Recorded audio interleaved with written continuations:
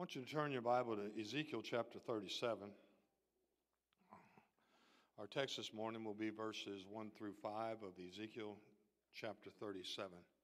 Lord started dealing with me concerning this service a couple of weeks ago, and I really believe that I have a message from the Lord, and I'm going to ask you that you'd pray that God would help me to deliver it properly and in the right spirit and in the right fashion, a way that's pleasing to Him. So first we'll read the text and then we'll pray. Ezekiel 37, 1 through 5. The hand of the Lord was upon me and carried me out in the spirit of the Lord and set me down in the midst of the valley which was full of bones, and caused me to pass by them round about. And behold, there were very many in the open valley, and lo, they were very dry. And he said unto me, Son of man, can these bones live? And I answered, O Lord, thou knowest.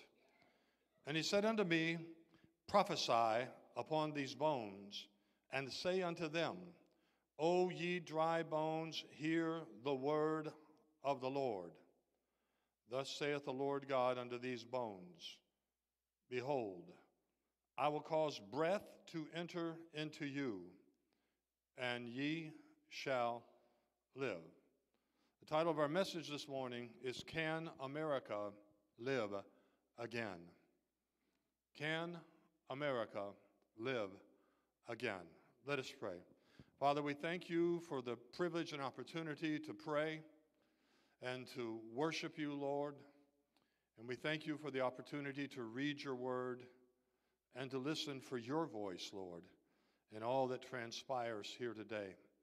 And I just pray, God, that you would work your divine will in me, in every person in this auditorium, and Lord, those that may be watching somehow or those that are listening to this message. I pray, God, that by your Holy Spirit, you would send forth your word to accomplish that which you desire for it to accomplish. And in the name of Jesus, I come against anything that would try to hinder that. And I just proclaim, God, that where the Spirit of the Lord is, there is liberty. And I'm so thankful for that. And I'm so thankful that we are in your presence, Lord, in your presence where there's fullness of joy, righteousness, peace, and joy in the Holy Spirit. We thank you for that, Lord. In Jesus' name, amen and amen. Can America live again? The subject of our text is God's ability to restore life to a spiritually dead nation. Ezekiel 37 is known as the story of the Valley of Bones. It probably should be called Ezekiel's vision of the Valley of Dry Bones. Ezekiel's remarkable prophetic experience in our text is not specifically identified as being a vision, but that seems to be the sense of the phrase, brought me out in the spirit of the Lord. So we can regard what follows as probably something that Ezekiel saw in a vision and not necessarily what he saw with his physical sense of sight. The chapter actually begins with verse 1 with the words, The hand of the Lord was upon me. Now, the hand of the Lord is a common reference to the Spirit of Yahweh, particularly in the Old Testament. It was common for God's Spirit in the Old Testament to be referred to in this manner because many places it talks about the hand of the Lord and the Spirit of the Lord, and the terms are used interchangeably. The word there, Lord, is not the office or position of a master, but it's actually the tetragrammaton. It is actually the Hebrew name of God articulated as Yahweh or Jehovah. So this reveals that the prophet Ezekiel was brought out in the Spirit of the Lord. That is, in a vision and set down in the midst of a large expanse called a valley. And the valley was full of bones. This was the original Death Valley. The floor of the valley was so dense with human bones that it was described as being full. A huge valley full of bones. He saw them all around him, and he noted that there were very many bones in that large open valley. It was death personified and multiplied. The valley was by the river Chebar, located in Babylon, and was one of the main locations where the Babylonian Empire had forced the captives of Judah to live during the time of the Babylonian captivity. So the lives represented by the bones in Ezekiel's vision were not only dead, but they were also disgraced.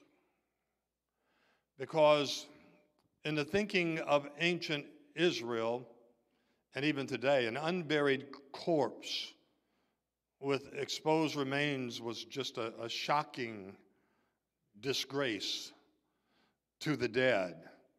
For that reason, they bury their dead on the same day, immediately after death. So the bones of the multitude of people that Ezekiel saw were obviously denied a proper burial, and so these bones were much disgraced. The bones were laying on the surface of the valley like the remains of corpses that were denied a proper burial, just left out there for the buzzards, the birds, the scavenging birds to feed upon. As an Israelite, and especially as a priest, Ezekiel knew how important the proper treatment of human corpses was, so what he witnessed was an absolutely horrible sight in his eyes, to be there, to be standing there and looking and seeing these bones, dry bones. Obviously, the people those bones represented were disgraced for some time. Ezekiel noticed in verse 2 that they were dry bones, very dry bones. Not only dead, but they had been long dead. The bones are what remain when life is past. When something has been dead so long, we normally give up hope it will ever live again. And so in verse 3, God asked Ezekiel a question. He asked him, can these bones live? In other words, is there any hope to be found for them at all? Now, keep in mind, the dead, dry bones represent the nation of Judah, the southern kingdom of Israel. And that's because of her exceeding and continuing backsliding and violation of the word and the will of God that resulted in her being carried away into Babylonian captivity. Israel has suffered tremendous judgment because of her sins and had been removed from her place in God and was carried from the promised land over to Babylon, or where we would call the area of Iraq today, the place of wickedness, idolatry, and the worship of demons and false gods. These were the people of God that were carried away. But God still gave the promise of the Spirit to those backslidden Israelites.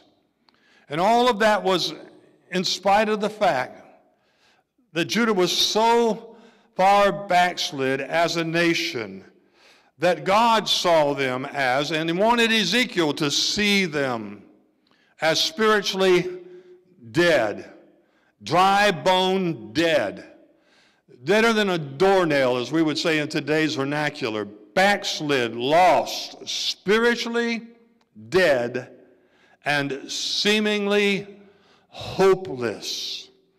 And God asked Ezekiel, is there any hope at all for what you see? Is there any hope at all for Judah? Is there any hope at all, or is it too late? Is she too far gone? Is her condition and situation absolutely hopeless? I don't know if you've ever seen anybody or any situation that you thought was absolutely hopeless.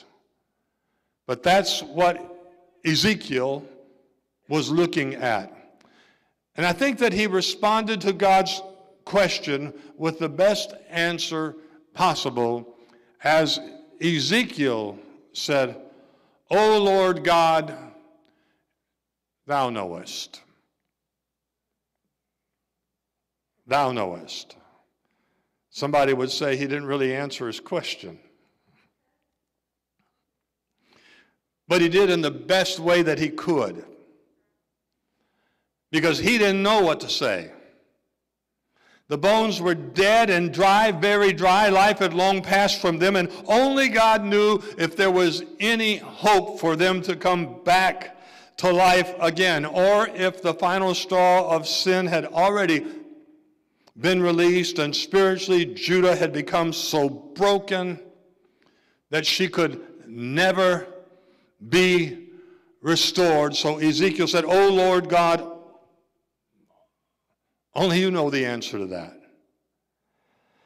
And so Ezekiel was waiting for God to speak concerning Judah, so Ezekiel could echo whatever God said. Sometimes the best way to pray about something is to wait upon the Lord until you hear the voice of the Lord. And then when God speaks to your heart concerning it, then you can just simply echo what God has said. That way you know that your prayer is in agreement with God and you are not praying something different than what God is saying about a specific situation. That way you can know that you are praying the will of God, the Word of God.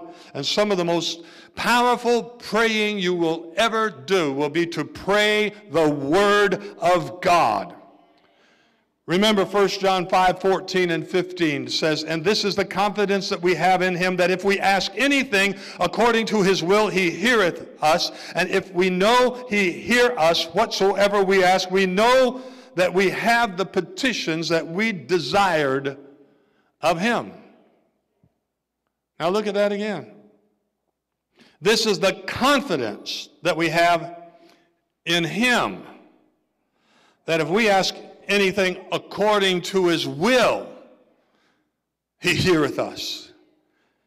And if we know that he hear us, whatsoever we ask, we know that we have the petitions that we desired of him. We must know the will of God. We must know the Word of God. We must wait upon the Lord. Allow the Lord to speak to us. And then when God speaks, we agree with him. We agree, yes. By his stripes, I am healed. Yes, I will call upon the Lord in my day of trouble, and he will hear me, and I will glorify him. Yes, if I say unto the mountain and believe in my heart, don't doubt, but believe that that which I say will come to pass, I'll have whatever I say. Yes, if I abide in him and his word abides in me, I can ask what I will, and it shall be done. Some of the most powerful praying you can do is to pray the word. Pray the will of God. Get in agreement with God and his word, and he will hear you, and he will give you what you desire of him. So Ezekiel responded to God's question about Judah and the horrible spiritual death that had engulfed the nation by basically saying, God, if there's any hope whatsoever to be given, it's going to be given by you. You're going to have to give it. It can only come from you. He saw no hope in the bones, but he did have hope in God.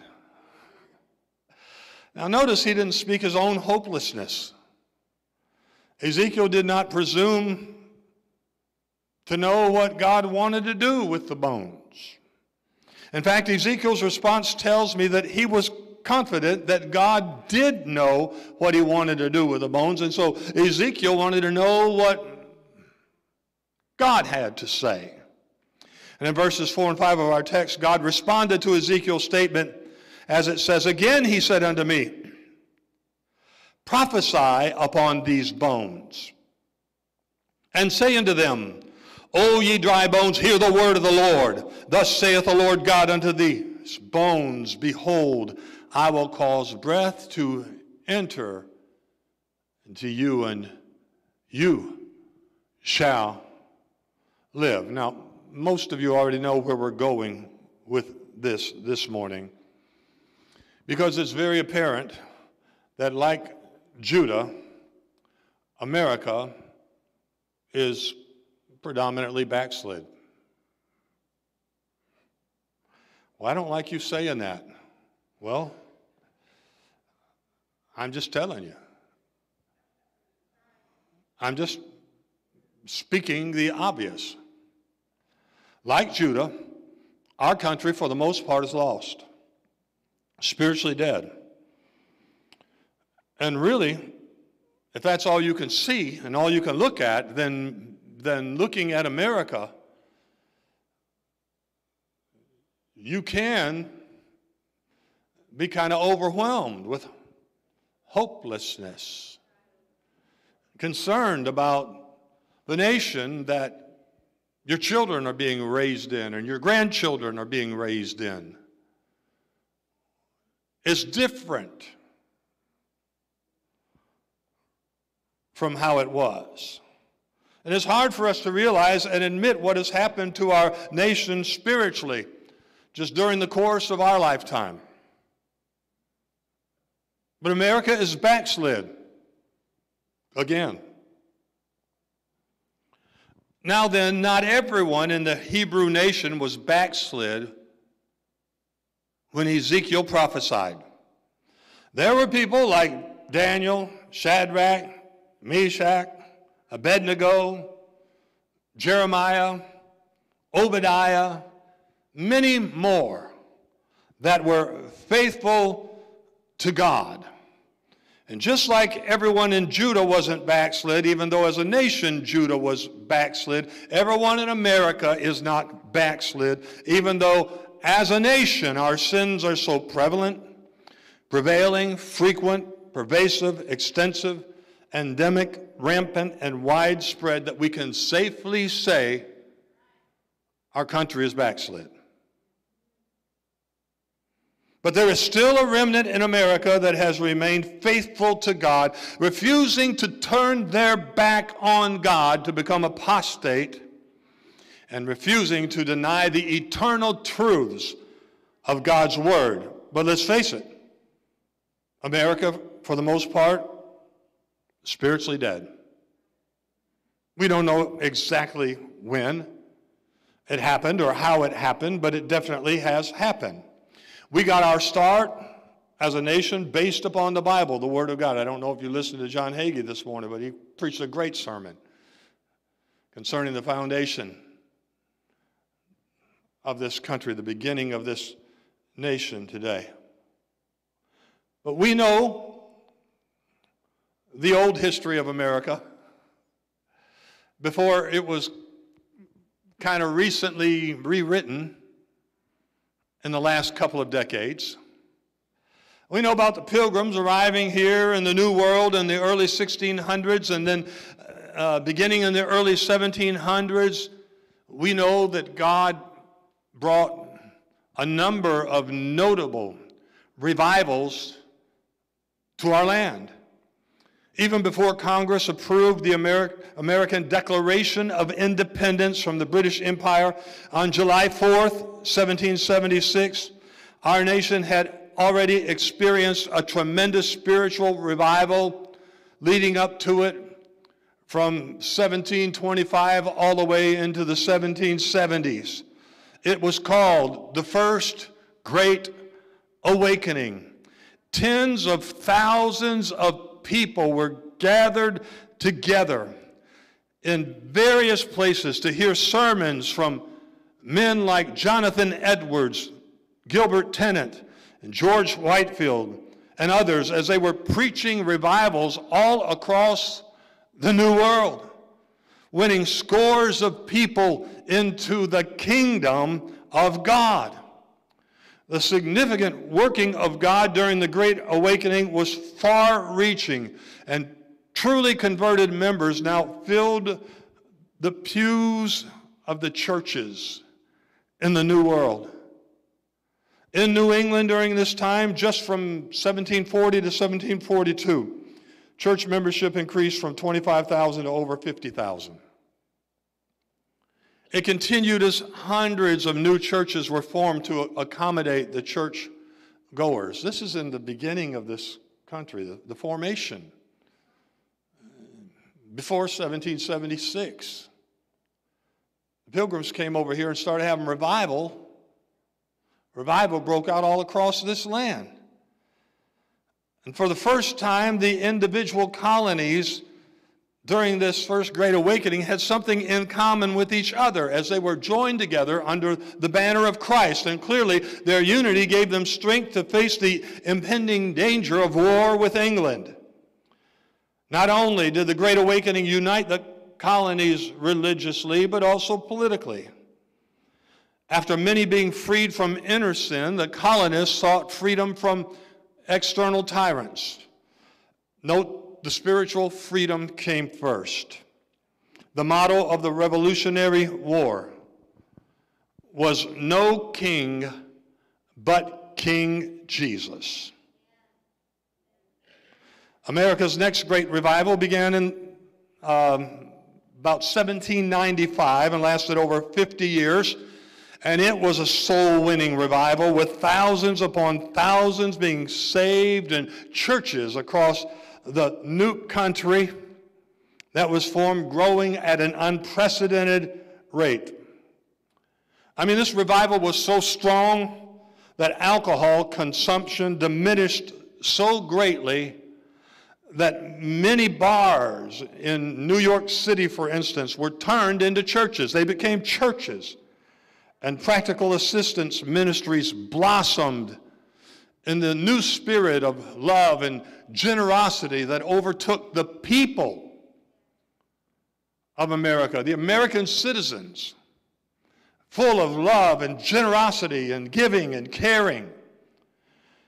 Then this also kicked off what's called the camp meeting revivals, where people would come from great distances, and they would pitch their tents and sleep in their wagons and all of these kind of things, and they would just camp outside, and they would have these big outdoor meetings with thousands and thousands attending. That's what camp meeting is.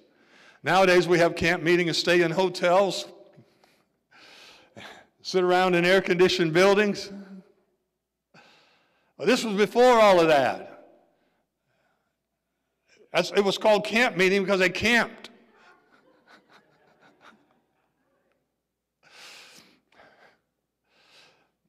Of significance in this great revival were camp meetings like the one in 1801 at Cane Ridge, Kentucky,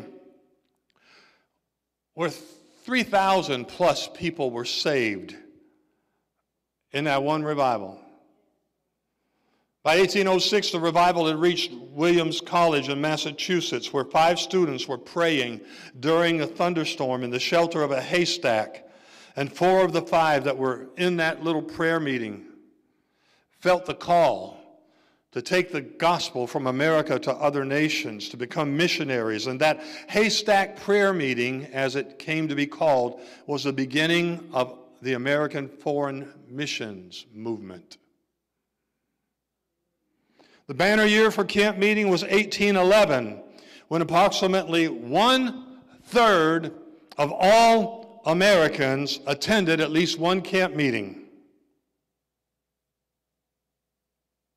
Can you imagine the effect that it would have on our nation today if 1/3 of every American citizen, 1/3 of all the citizens in America, participated in a summer revival somewhere?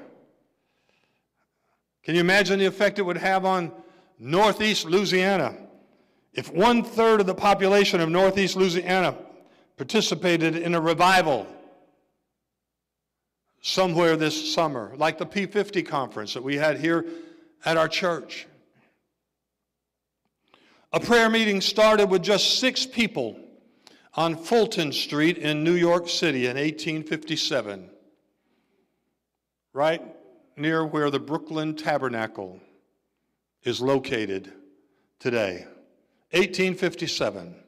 And that prayer meeting became a revival that spread quickly around the world. Over the next 2 years, 1 million more converts were added to American churches, and 1 million to churches in England and Ireland and many more in many other places. And then the revival of the Holy Spirit baptism started in the mountains of Tennessee and North Carolina in 1896.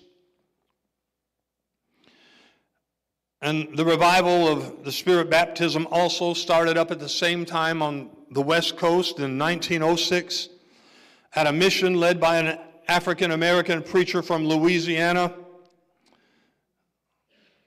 named William Seymour in a dilapidated old building on Azusa Street in Los Angeles. These revivals were the formative events of early Pentecostalism. Out of them came the largest Pentecostal fellowships or denominations that we have still yet today. At about the same time, people in Kansas and then people all the way up to Canada were receiving the baptism of the Holy Spirit. And new Spirit-filled churches started springing up everywhere, east, west, north, and south. And then we had the Jesus People movement of the 60s and 70s. Oh, yeah. Yeah, right after Woodstock.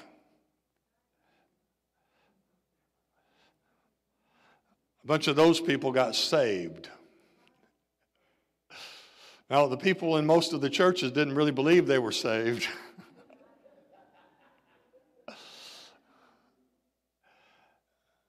Music artists like Larry Norman gave their heart to Jesus.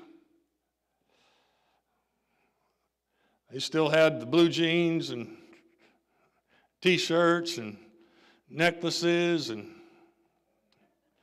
long hair, and played their guitars, and they just started singing about Jesus.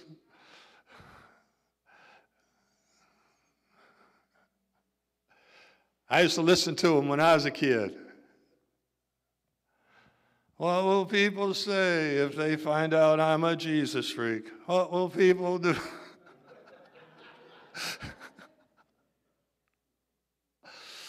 I don't think my mom and dad liked me listening to them guys. They didn't look like the people in our church. And then the charismatic movement, about the same time. Strange things started happening. People who weren't qualified, as far as we were concerned, were getting the Holy Ghost. When I was up in Michigan, before I left to come down here, I got invited to a Catholic church on Saturday night. A friend of mine was telling me about it. where they were praying for people and they were falling out, and people were speaking in tongues, and they were praying for people and they were getting healed. And I'm like, whoa, Catholics? No way.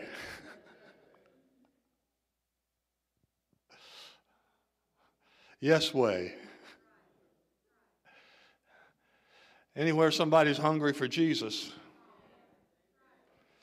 and sincere about seeking God with all of their heart, don't matter what name is over the door, don't matter what list their name is written on,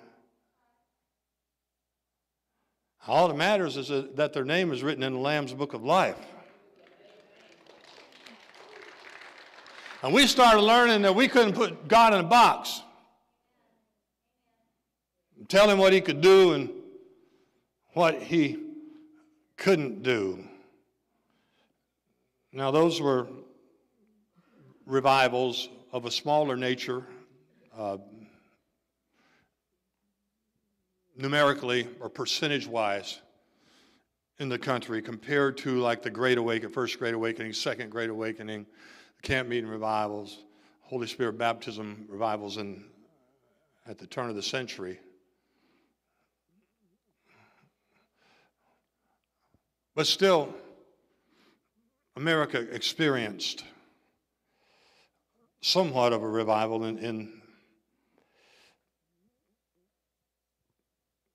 but at the same time, there was a backsliding going on. At the same time, the Jesus people and the charismatics were coming up, the country was backsliding in most places. Drug and alcohol abuse skyrocketed. The Bible and prayer were removed from our public schools for the most part. And as you know, on January 22nd, 1973, the Supreme Court handed down its historic decision in Roe versus Wade, making abortion legal in the United States. And so America has been dying spiritually for at least a half a century. And now with the blood of more than 62 million babies that were murdered in their mother's womb on her hands. And it continues. Even today. Our nation is crying out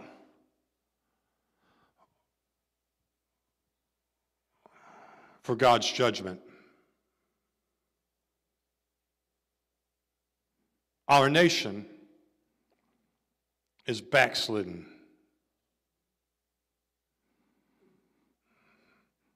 This sermon might get kicked off Facebook, but they've been kicking them sermons off a lot, Facebook. But just last month, Kellogg's put out cereal, Love cereal, with look like Fruit Loops, but they're in the shapes of hearts.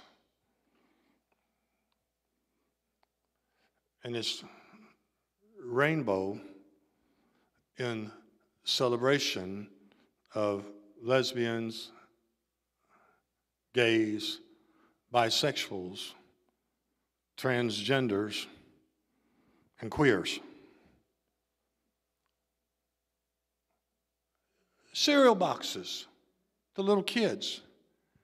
And on the back, it's talking about celebrating diversity. And on the sides, a little place where kids can write in how they want to address themselves. Mr., Miss, Ms., him, her, and then blank spaces so they can think about it.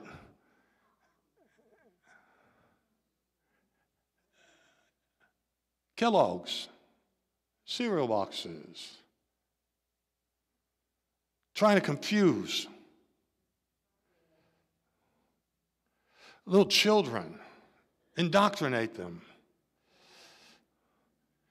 toward a lifestyle that is contrary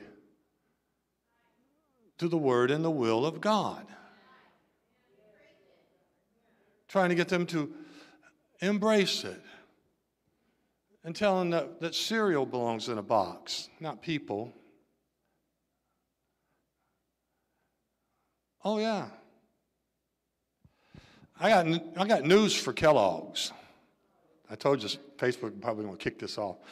But I got news for Kellogg's. God wants his rainbow back. You can't have his rainbow. It's a sign of the Noahic covenant that God will never destroy the earth again through flood, and God wants his rainbow back. You can't take it.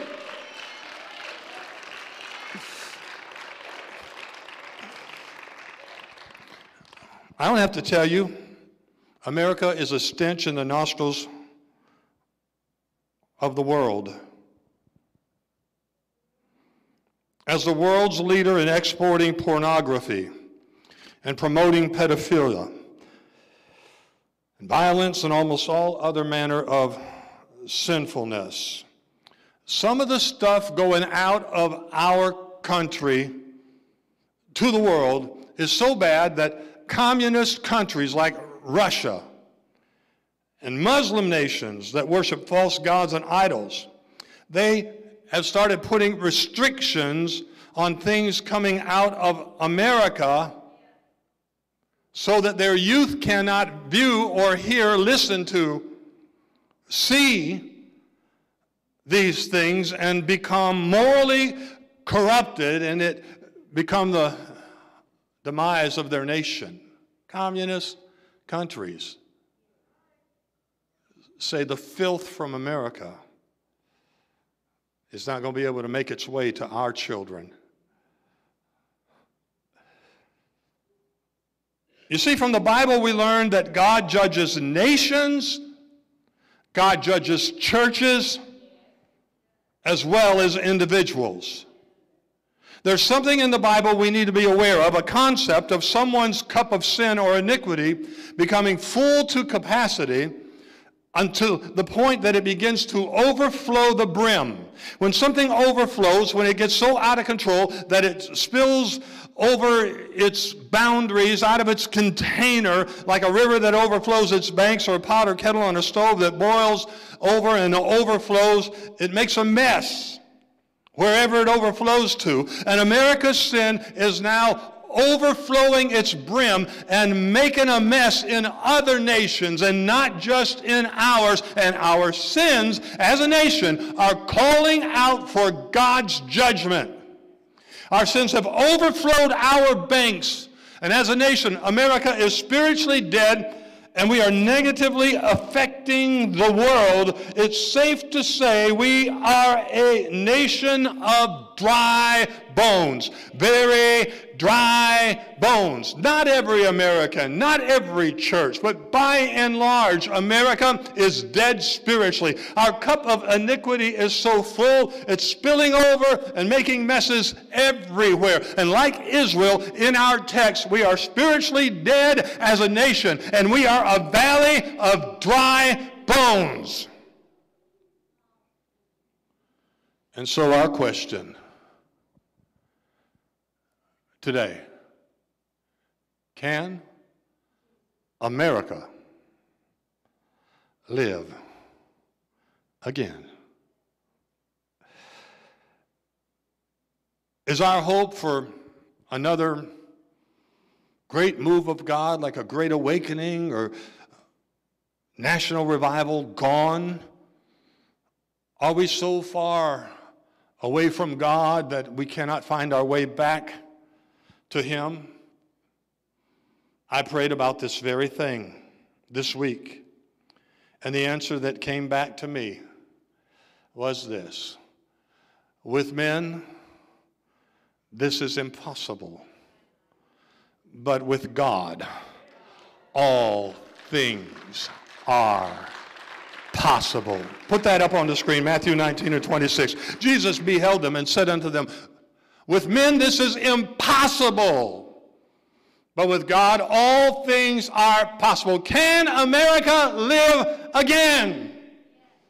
With God all things are possible. We can experience a great revival in this nation. We can see men, women, boys, and girls turn their hearts back to God. We can see the churches full to capacity, having to get new buildings and new churches. We can see souls saved, lives changed, men, women, boys, and girls filled with the Holy Spirit. We can see this nation turn around and stand for righteousness and turn our nose up at evil and wickedness and refuse to participate in it and promote it. We can see a great revival in our country again. With men, it would be impossible, but we are not alone. God is on our side, and if God is for us, then who can be against us? With men, it is impossible, but with God, all things are possible. And God says it's possible, and I'm going to start saying what God says about this country and not what the naysayers say about this country. I'm going to tell you, we can experience a revival like we've never seen in our lifetime. I can't keep the great white throne judgment from happening at the end of the millennial reign of Christ, but I don't have to be a part of it. America can't keep the world from backsliding and experiencing the judgment of God upon wickedness and ungodliness, but we don't have to be a part of it. Is there still hope for America? I believe there is. In fact, I know there is. But what we need to do it fast and soon, because the night is coming when no man can work. Can America live again like we did during the First Great Awakening and the Second Great Awakening and the camp meeting revivals and the revival of the Holy Spirit baptism and the other great revivals of our past? Yes. The answer is yes. Hallelujah. America can live again. How's it going to happen? Ezekiel tells us. You see, what we need to understand is those of the remnant in America who remain in covenant with God through faith in and submission to Jesus, our King, our Lord and Savior, we need to do what Ezekiel did when his nation was spiritually dead and hopeless apart from God. We need to prophesy.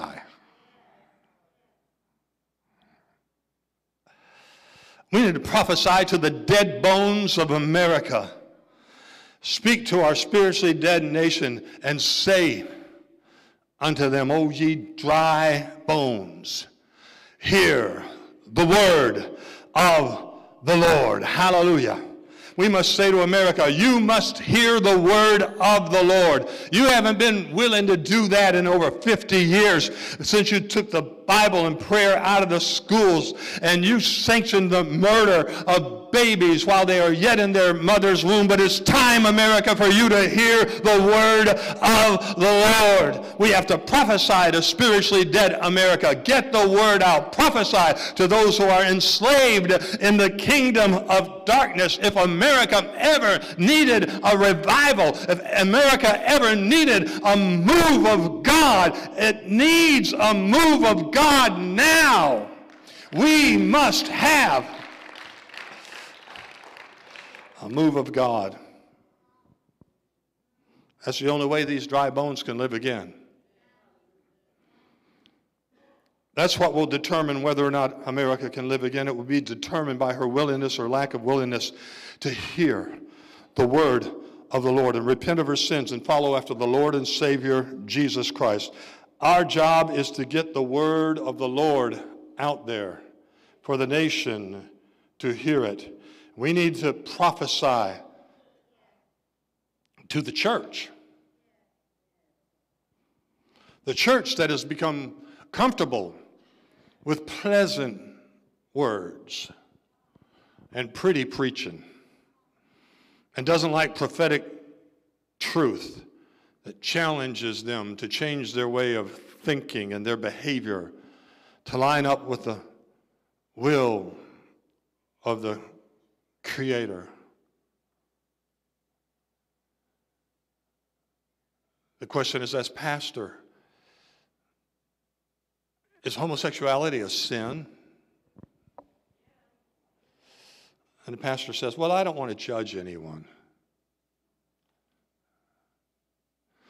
I'm waiting for somebody to look in the camera and say, yes. It's not the unpardonable sin. It's something you can be forgiven of, but you're going to have to repent and get it behind you and move on with God.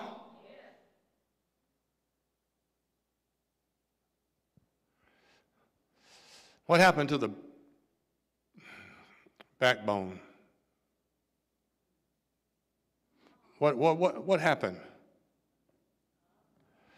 Where'd it go? When did we start thinking that our job is to make everybody who comes in feel better about themselves?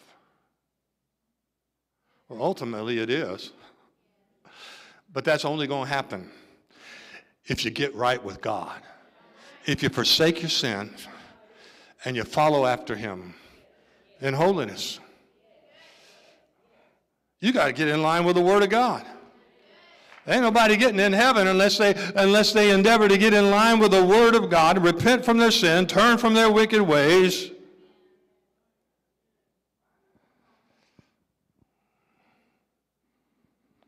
If those who are dead and dried up spiritually will hear the word of the Lord and start agreeing with God and His Word and what He says and holding the opinions that God holds in their heart, loving what God loves and hating what God hates,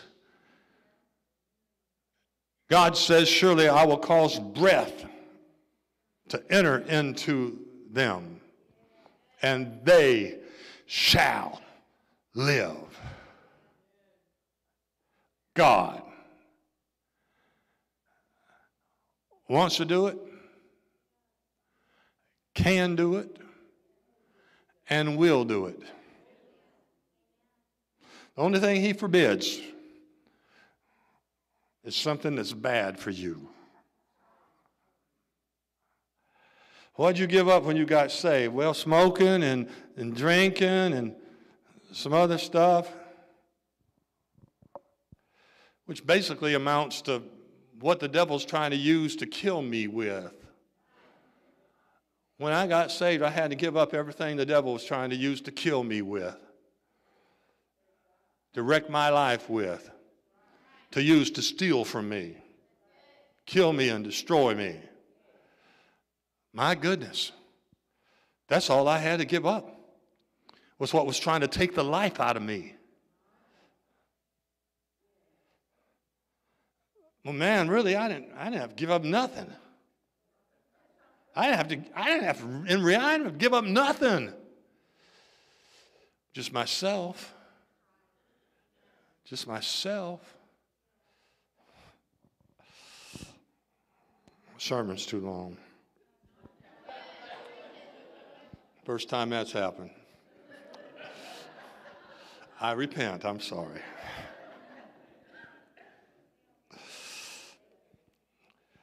In a recent poll, 62% of American pastors say they don't necessarily believe in the resurrection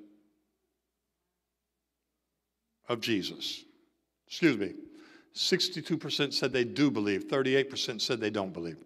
38%. 38 out of 100 pastors don't believe resurrection is necessary. You don't have to believe that. You just have to believe in the love of God. To them, Christianity is more like a philosophy. Among the pantheons of religions, just another way of thinking, a better way. It's just a philosophy that you follow to guide your living so that you could have a better life.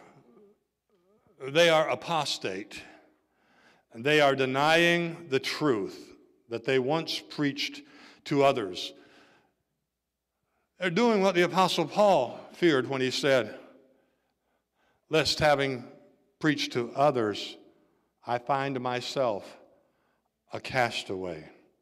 If you believe that Jesus is dead and Christianity is just another philosophy among these other religions and ideas of the world, you're not going to be an instrument of God to bring life to spiritually dead people who need to be born again into a nation that's dead spiritually. But if you know the uniqueness of God, Yahweh, Jehovah, I am that I am. If you know the uniqueness of God and His Son, the Lord and Savior, Jesus Christ, then you can prophesy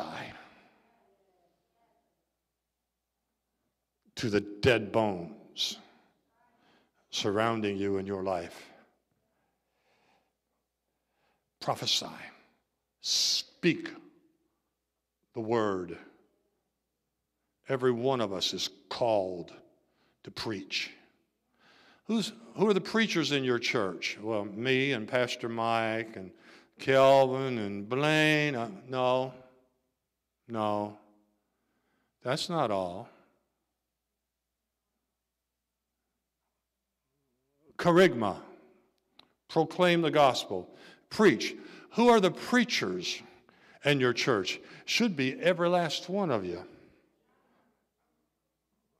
Every single last one of you needs to go into your world and preach, proclaim, speak the truth, the gospel to the spiritually dead around you.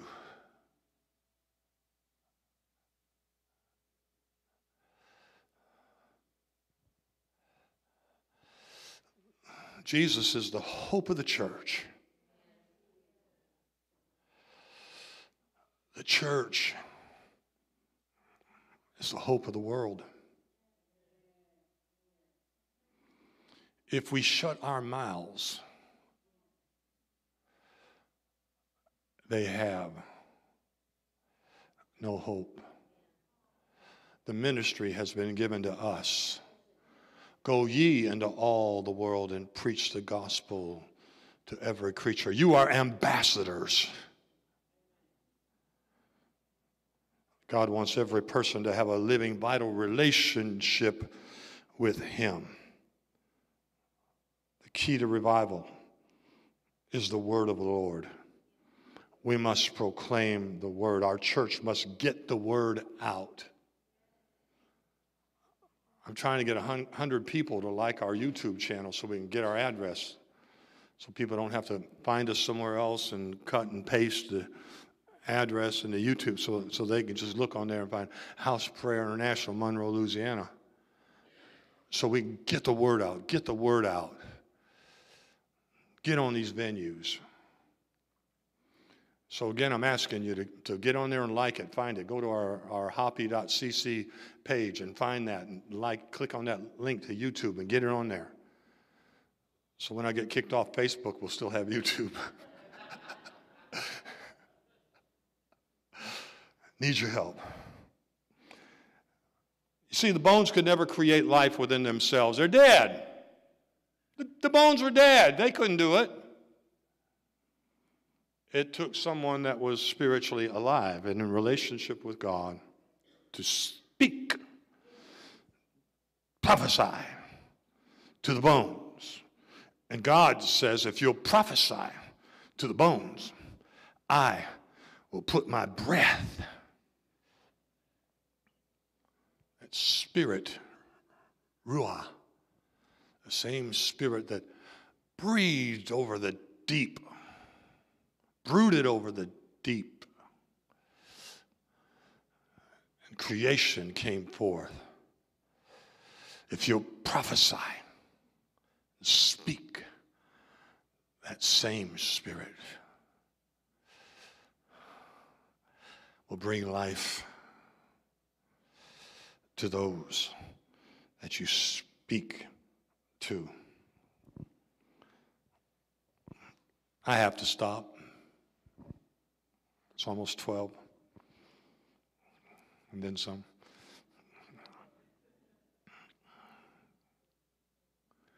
But you get the gist of what I'm saying. Undoubtedly formed as a Christian nation. Look at your currency. In God we trust.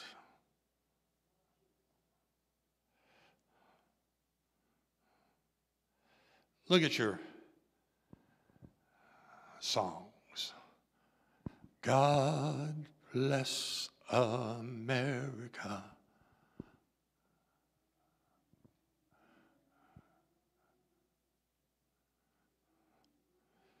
Undoubtedly Christian. A Christian country. A country of Christians. Mostly. Believing in the God of Abraham, Isaac, and Jacob, mostly. But look how far we've come. And it's happened on my watch and on yours.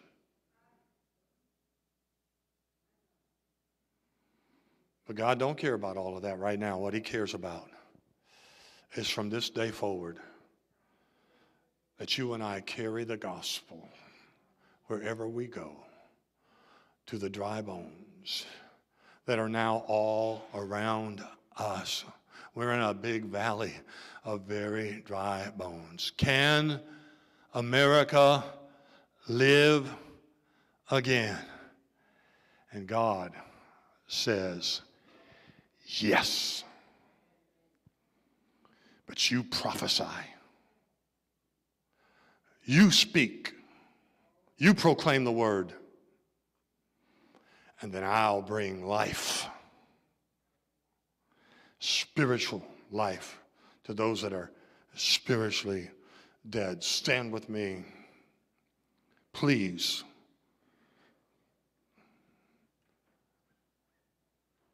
And let this be our closing prayer. Sing it with me. God bless America. Hallelujah. Land that I love, stand beside her and guide her through the night with a light from above. From the mountains to the prairies, to the oceans, white with foam, God bless America, my home, sweet home. And would you just, in your own words and in your own way, would you just tell God that you want to be used by him to prophesy and speak his word to those around you who so desperately need to hear the word of the Lord, that there is salvation in Jesus, and all who call upon the name of the Lord shall be saved. And if we confess our sins, he will forgive us our sins and to cleanse us from all unrighteousness. Would you just in your own words, in your own way, just tell God, God, I want you to use me to speak, to prophesy, proclaim your word. Souls are hanging in the balance, and many are depending on me and what I would say to them. Here am I, Lord, send me, and I will prophesy, and I will speak, and I will expect you to breathe, put breath in them, and make them alive again. Hallelujah. Amen and amen. Now may the Lord bless you and keep you. and cause his face to shine upon you. And may God be gracious unto you and watch over you as you go out and come back in. And may God cause you to prosper and to be in health, even as your soul prospers. In the name of the Father, Son, and Holy Spirit, in the name of Messiah, Yeshua, Jesus, our Savior and soon coming King.